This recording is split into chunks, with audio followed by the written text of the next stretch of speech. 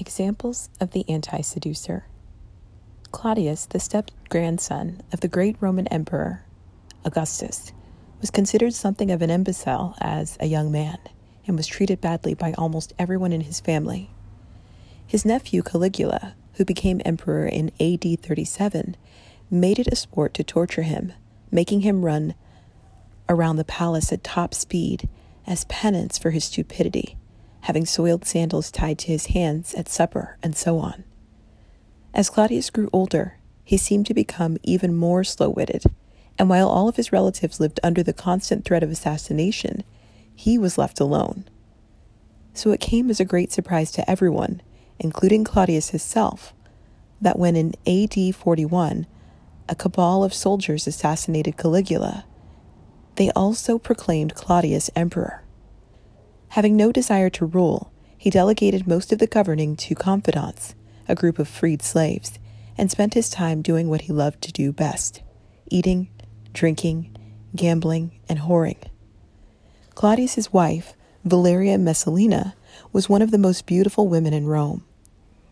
Although he seemed fond of her, Claudius paid her no attention, and she started to have affairs. At first she was discreet, but over the years, provoked by her husband's neglect, she became more and more debauched. She had a room built for her in the palace where she entered scores of men, doing her best to imitate the most notorious prostitute in Rome, whose name was written on the door. Any man who refused her advances was put to death. Almost everyone in Rome knew about these frolics, but Claudius said nothing. He seemed oblivious.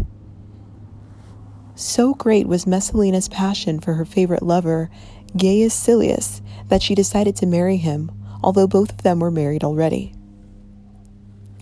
While Claudius was away, they held a wedding ceremony, authorized by a marriage contract that Claudius himself had been tricked into signing. After the ceremony, Gaius moved into the palace. Now the shock and disgust of the whole city finally forced Claudius into action, and he ordered the execution of Gaius and of Messalina's other lovers, but not of Messalina herself. Nevertheless, the gang of soldiers, inflamed by the scandal, hunted her down and stabbed her to death. When this was reported to the emperor, he merely ordered more wine and continued his meal. Several nights later, to the amazement of his slaves, he asked why the empress was not joining them for dinner. Nothing is more infuriating than being paid no attention. In the process of seduction, you may have to pull back at times, subjecting your target to moments of doubt. But prolonged inattention will not only break the seductive spell, it can create hatred. Claudius was an extreme of this behavior. His insensitivity was created by necessity, and acting like an imbecile, he had hid his ambition and protected himself among dangerous competitors. But the insensitivity became second nature. Claudius grew slovenly and no longer noticed what was going on around him. His inattentiveness had a profound effect on his wife. How, she wondered, can a man, especially a physically unappealing man like Claudius, not notice me or care about my affairs with other men? But nothing she did seemed to matter to him. Claudius marks the extreme, but the spectrum of inattention is wide.